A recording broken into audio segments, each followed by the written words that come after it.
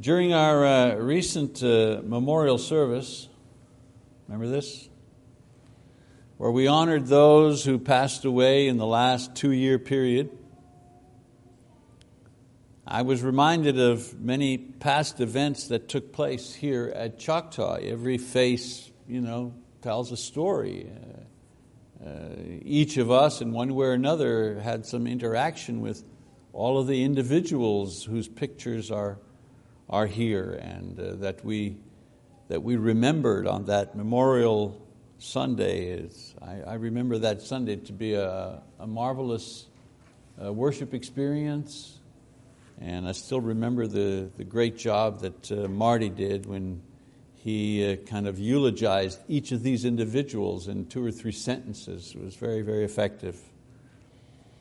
Well, in seeing Dave Roberts, seeing his face reminded me of the 18 months we spent remodeling this building back in 1997, 1998. It was quite a job. A lot of people involved in that remodel.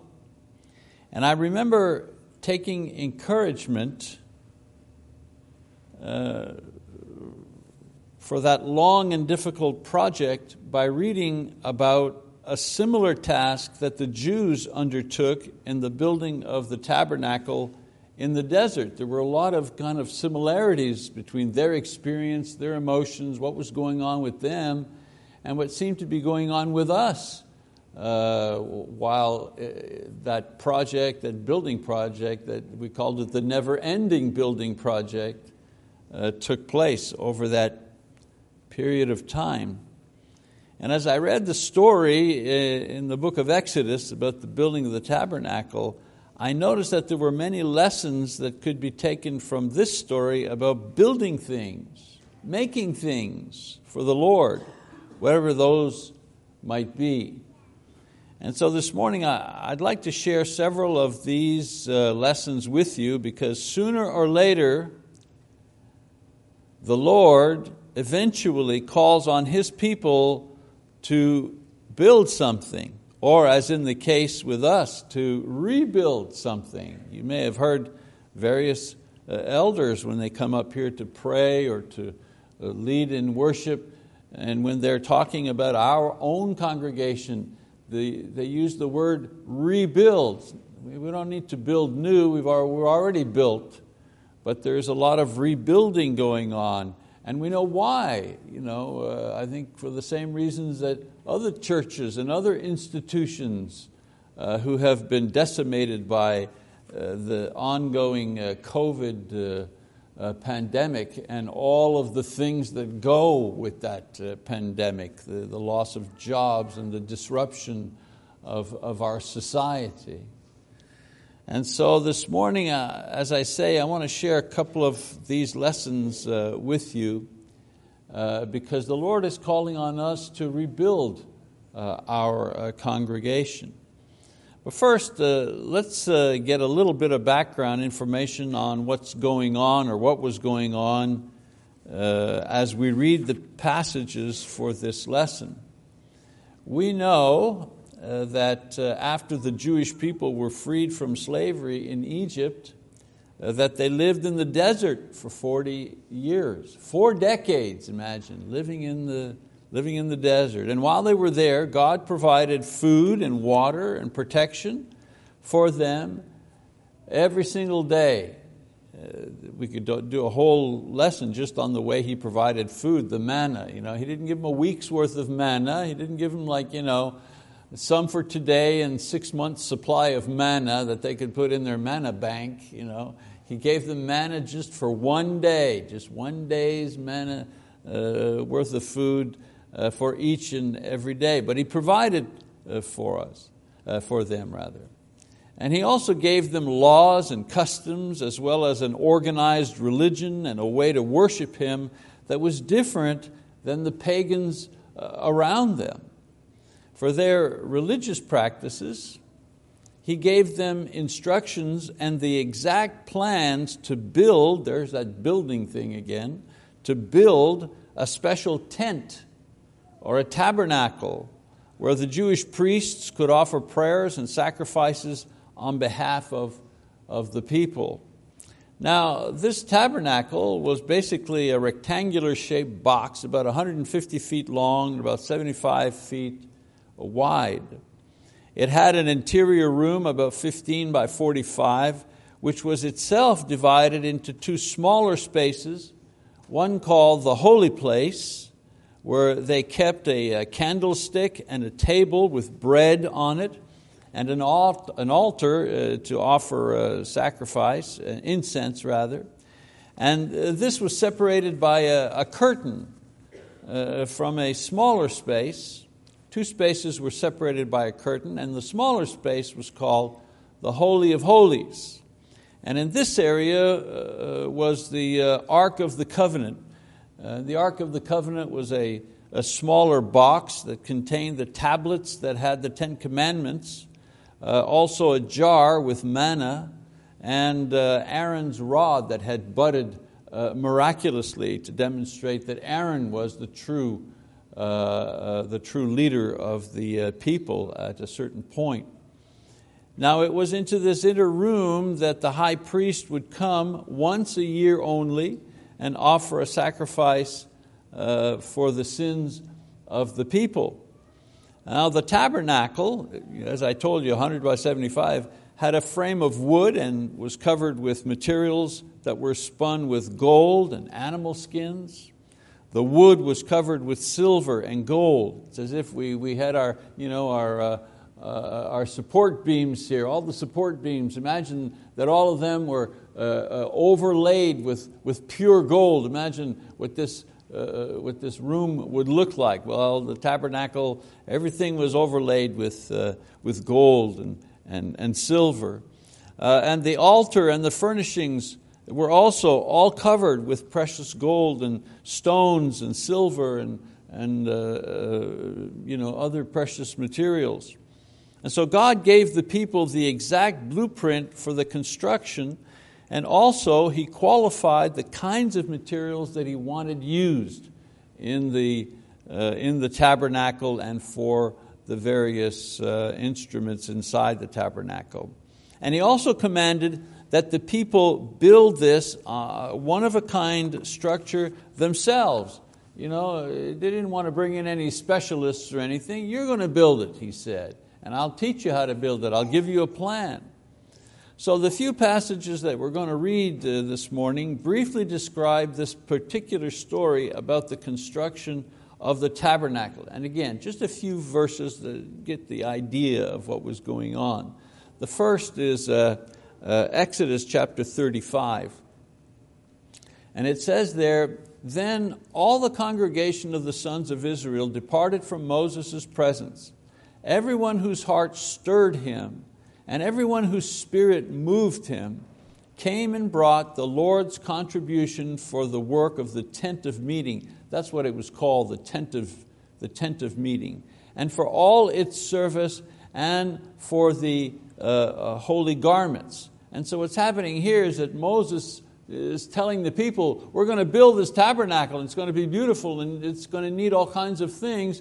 And he commands them to bring all the supplies. We're going to need this, we're going to need silver, we're going to need gold, we're going to need precious metals, precious stones, golden thread, skins, all a supply list, a shopping list. And then it says, then all the congregation of the sons of Israel departed from Moses. Well, they left, and they went to collect these particular things. Then we read, skip a few lines there, and we read in verse 30, it says, "Then Moses said to the sons of Israel, 'See, the Lord has called by name Bezalel, the son of Uri, the son of Hur, of the tribe of Judah, and He has filled him with the Spirit of God, in wisdom and in understanding and in knowledge and in all craftsmanship, to make designs for working in gold, in silver, and in bronze, and in the cutting of stones for settings, and in the carving of wood, so as to perform in every inventive work.'" The design of the tabernacle and the requirements of the tabernacle were so precise, so demanding, that God provided the workmen with spiritual abilities to be able to accomplish these physical tasks. And then one more passage that kind of talks about this in 36, Exodus 36, it says, "And all the skillful men who were performing all the work of the sanctuary came, each from the work which he was performing. And they said to Moses, 'The people are bringing much more than enough for the construction work which the Lord commanded us to perform.' So Moses issued a command, and a proclamation was circulated throughout the camp, saying, 'Let no man or woman any longer perform work for the contributions of the sanctuary.' Thus the people were restrained from bringing any more, for the material they had was sufficient and more than enough for all the work to perform it."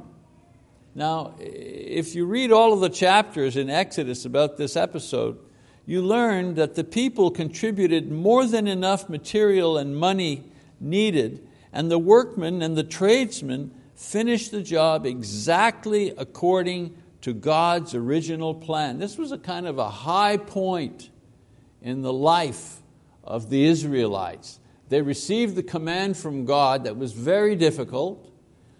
He inspired them, and He enabled them to do the work at a very high level of performance. And then He called on the people to provide all of the resources for the work.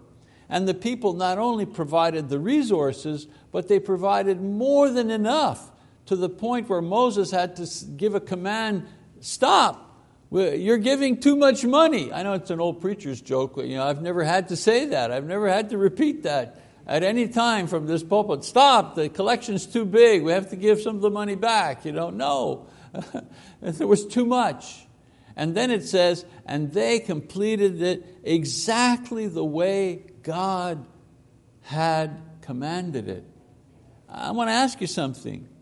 When you're reviewing your life, when you're examining how things are going and what you're doing and how you're performing and how your spiritual life is going, do you ever get the feeling, yeah, I'm doing it exactly as God wants me to? Have you ever had that feeling? Yeah, God wants me to do this, and I've done exactly what He's wanted me to do. I have performed as a Christian exactly how God wants me to perform. I don't know about you, but I've never been able to say that. In my life, it's, well, I knew what it is that He wanted, and I saw it in my mind's eye, and I saw the goal out there, and with all my heart, I really wanted to get there. But when the whole thing was added up at the end, well, I could have done better over here, and I kind of lost it over there. And there were some good moments here and there, but I didn't do it exactly how He wanted me to do it. That's why this here is, like I say, a high point in the Israelites' life. They did it exactly the way He wanted it done. And so it's estimated that to build the same tabernacle today would cost hundreds and hundreds of millions of dollars. So there's no comparison with their project. And for example, the one that we worked on in 1998, 99, I think the final cost was a little over $500,000. Not the same as far as expenses and money are concerned, but there are some lessons here that we can all use today in our service to God now and in the future, and especially as we think about rebuilding, because the church has been damaged by a lot of the things that have taken place. So many of our members have died. That's hurt the church. And so many have moved. Their jobs stopped, so they went and worked somewhere else, therefore leaving our area, going somewhere else. Others have decided to try to worship with another group, for example, hoping perhaps that might be a better experience for them. So there's a couple of lessons here that hopefully can help us when we take seriously the idea of rebuilding this congregation. Lesson number one.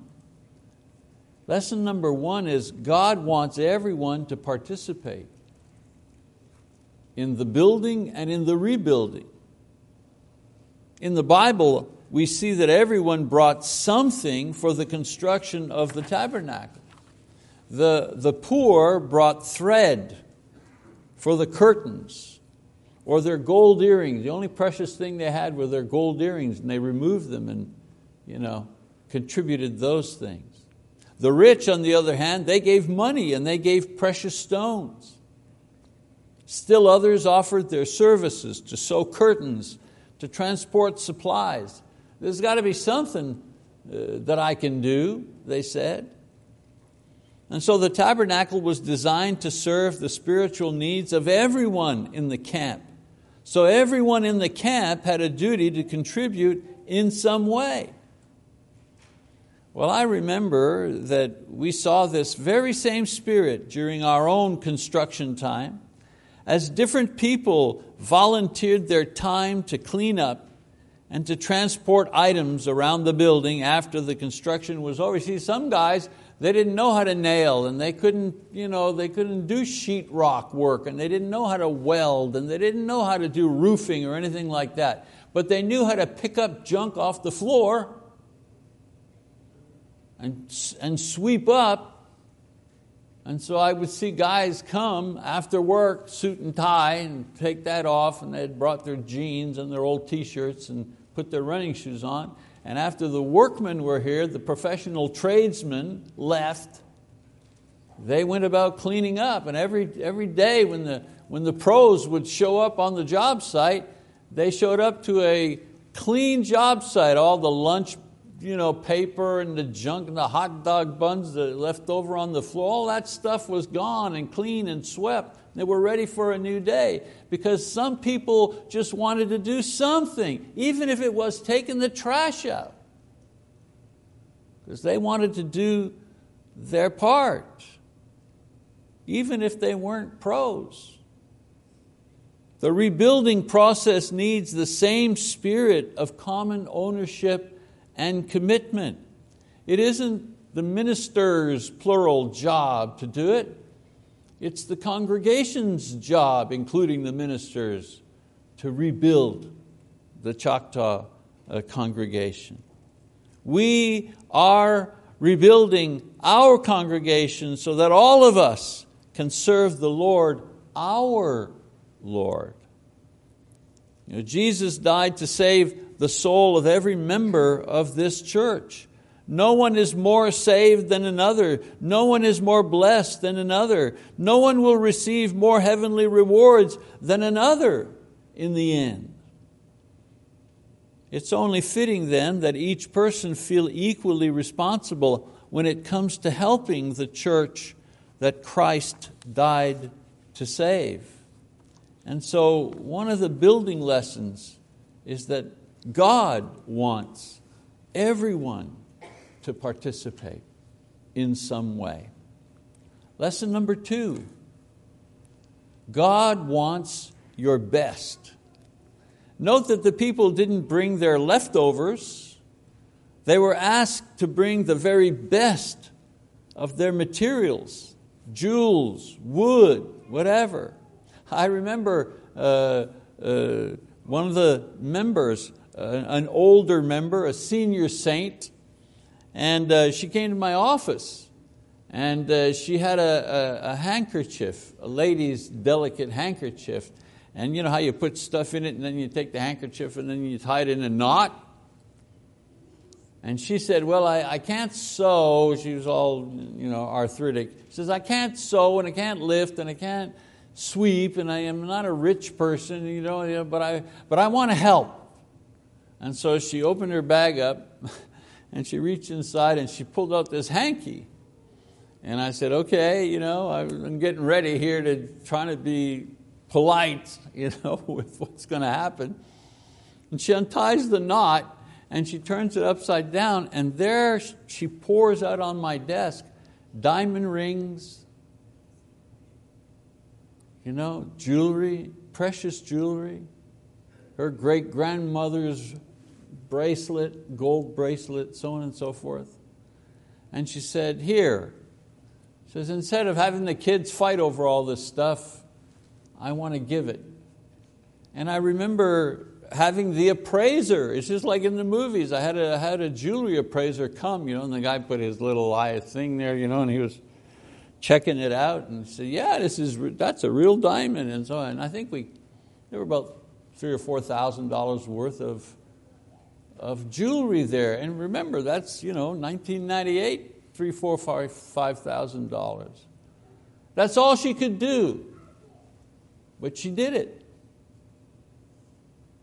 God's tabernacle was to be made of the very best materials, the very best design, the very best workmanship. No junk. And the relationship between this and the story of the sister was there was no junk in her handkerchief. She didn't bring her costume jewelry. You know what I'm saying? She didn't bring that. She brought her good stuff. Stuff that was worth something. Why would we ever think any differently today? It's the same God we worship. Of course, this church building is not the tabernacle, and it's not the tent or the house of the Lord. We're the house of the Lord. The Spirit of God lives inside of us. But why would we think that when we do something in God's name, whether it's building a building or teaching a class or leading a prayer, that we shouldn't offer God our very best? You men who lead the prayer, is the prayer you're about to lead, do you feel it will be your very best? There were so many priests and Levites in Israel that some priests and Levites never got a chance. In an entire lifetime, they never got the chance to go and serve at the tabernacle. There were just too many of them. It was a lottery system. They'd pick your number and they'd say, okay, Levite so-and-so or so-and-so priest, you get the opportunity to offer sacrifice, or you get the opportunity to do this prayer, because there were so many of them. And when you had an opportunity to go do something like that, it was like a once-in-a-lifetime thing. Here, the same man may be called on 100 times in several years to lead a prayer. But what if you were only called one time in your life to go before God to lead a prayer? Do you think maybe you'd put a little bit of thinking into it? Or baking the bread for the visitors? Is it your best recipe? God gave His best for us, Jesus Christ, who died on the cross to save us. We should always be ready to offer Him our best when we serve Him. No spiritual junk. No spiritual junk.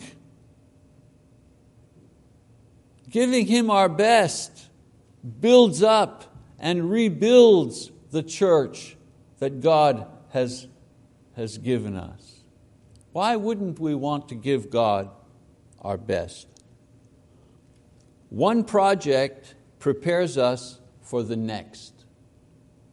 The Jews built the tabernacle well, and later they were given the task of building the magnificent temple in Jerusalem, many times more beautiful and complex than this first structure. God is always preparing us for the future. And it's not always for building things, of course.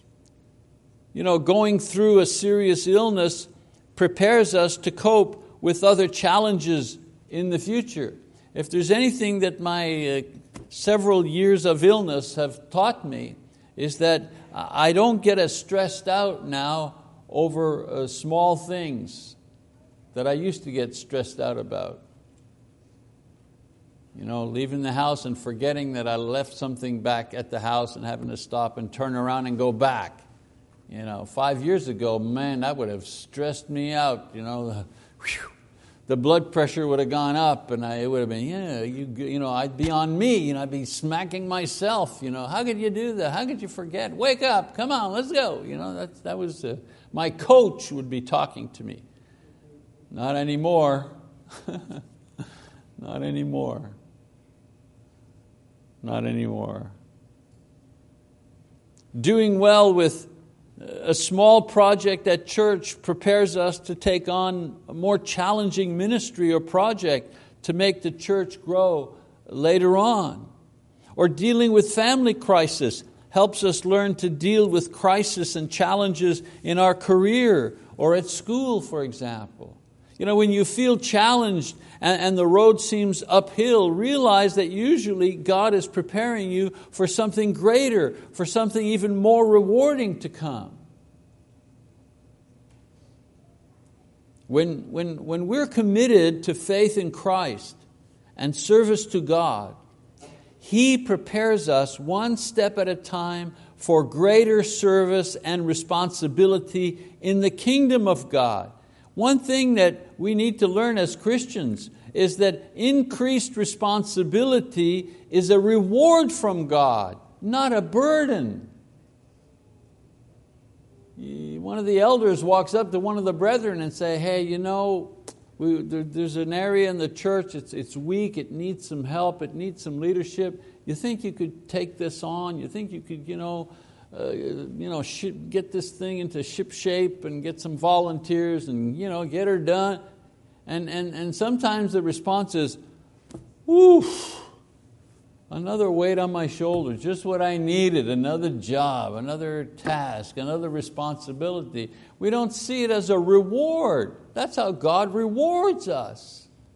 More responsibility is a reward, not a burden. Anyways, the Jews finished what seemed an impossible project while they were in the desert, but they succeeded and they left many lessons to help us in our lives and in our service, in our families, in our churches. Hopefully, in the things we have done recently, as well as things we want to do in the future, there are things in the future we want to do. Wouldn't we like to, renovate our existing buildings to accommodate more large classrooms, have more flexible and visitor-friendly auditorium and foyer? Wouldn't that be fun? How about forming a planning group whose task is to plant a new congregation in the area or in another county where there are no churches? How about that project? How'd you like to be part of that? I have a congregation that supports Bible Talk in South Carolina, where actually Julia and I are going to go next month to speak and to visit with the elders there and all that business. And I really admire that church, the Gold Hill Road Church of Christ. I really admire that church. They have planted 2 additional churches in the time that I've known about them. And I don't mean, send one guy out. Okay, you go plant a church over. No. They put together a group, a planning group, steering committee, whatever. The church buys the land. They do a survey to find out if that'd be a good place. They buy the land. Then they built the building. And then 2 of the existing elders, along with maybe 75 of their members, moved all the way over to start that church. What a start that is for a congregation. And they provide money and resources to make sure that they get off to a good start. And you know what's amazing about that? You'd think that taking 2 of their elders and 75 of their motivated members would put a hole in them that would destroy them. But the opposite has been the result.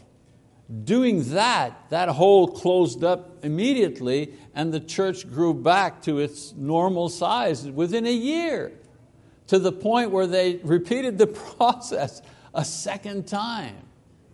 I mean, wouldn't that be wonderful? If we could do that, and we can do that. We also have opportunities that we are taking advantage of and planting churches and training men, but we're doing it for churches and people in Africa and in Haiti, and that's to be commended. I mean, we're doing a good job, but you know what? We could be doing the same thing here as well, not forgetting this work, but adding to this work other evangelistic work. Perhaps when we try to do these things, we would remember that God will expect everyone to participate if we're going to succeed. And that God expects us to do our best, the best and most beautiful building possible. The most dynamic congregation will be the ones that we plant. And the missionaries we support, they'll be the most dynamic and productive missionaries that we can find. And thirdly, that God will use what we do, what we try, in order to prepare us for whatever service He has for us in the future. I pray to God that He will use us in the future. One more thing to remember when we consider our service and our future as a church. Lesson number 4. God will always provide what we need. Does that get an amen? Yeah. Notice in Exodus that the workers came back to Moses in order to stop the people from giving because they had more than enough to do the job. God had made the people so generous that they gave beyond the needed hand. So when we're serving God's purpose and God's plan and God's people, then we can be assured that He will provide for the work. We don't always know where it'll come from or when. We don't always have all that we need to finish at the start, but God will always provide what we need to do His will. Our task is to make sure that we're doing His will and not our will, and that we actually start to build or serve in faith. When we take the first step by faith, God will always provide what we need to take the next step or to finish the job that He's given us to do. So I encourage all of us here to not be afraid to take the first step of faith in obeying and serving God.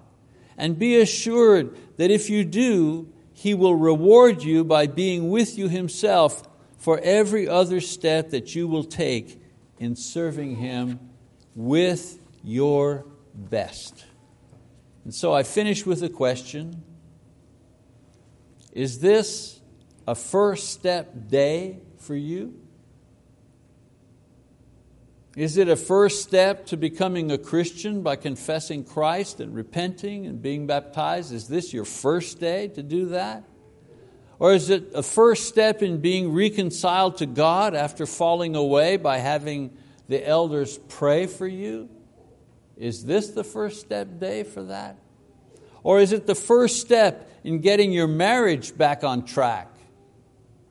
Or is it the first step in renewing a friendship with an apology? Or maybe taking charge of your life by finally making a decision, a change, or a commitment?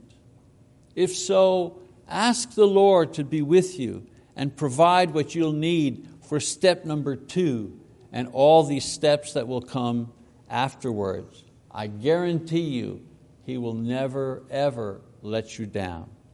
And so if your first step is to come to Christ this morning, then please step out from the pew that you're sitting in and come forward to confess your faith in Christ as we stand and as we sing our song of encouragement. Shall we do that now, please?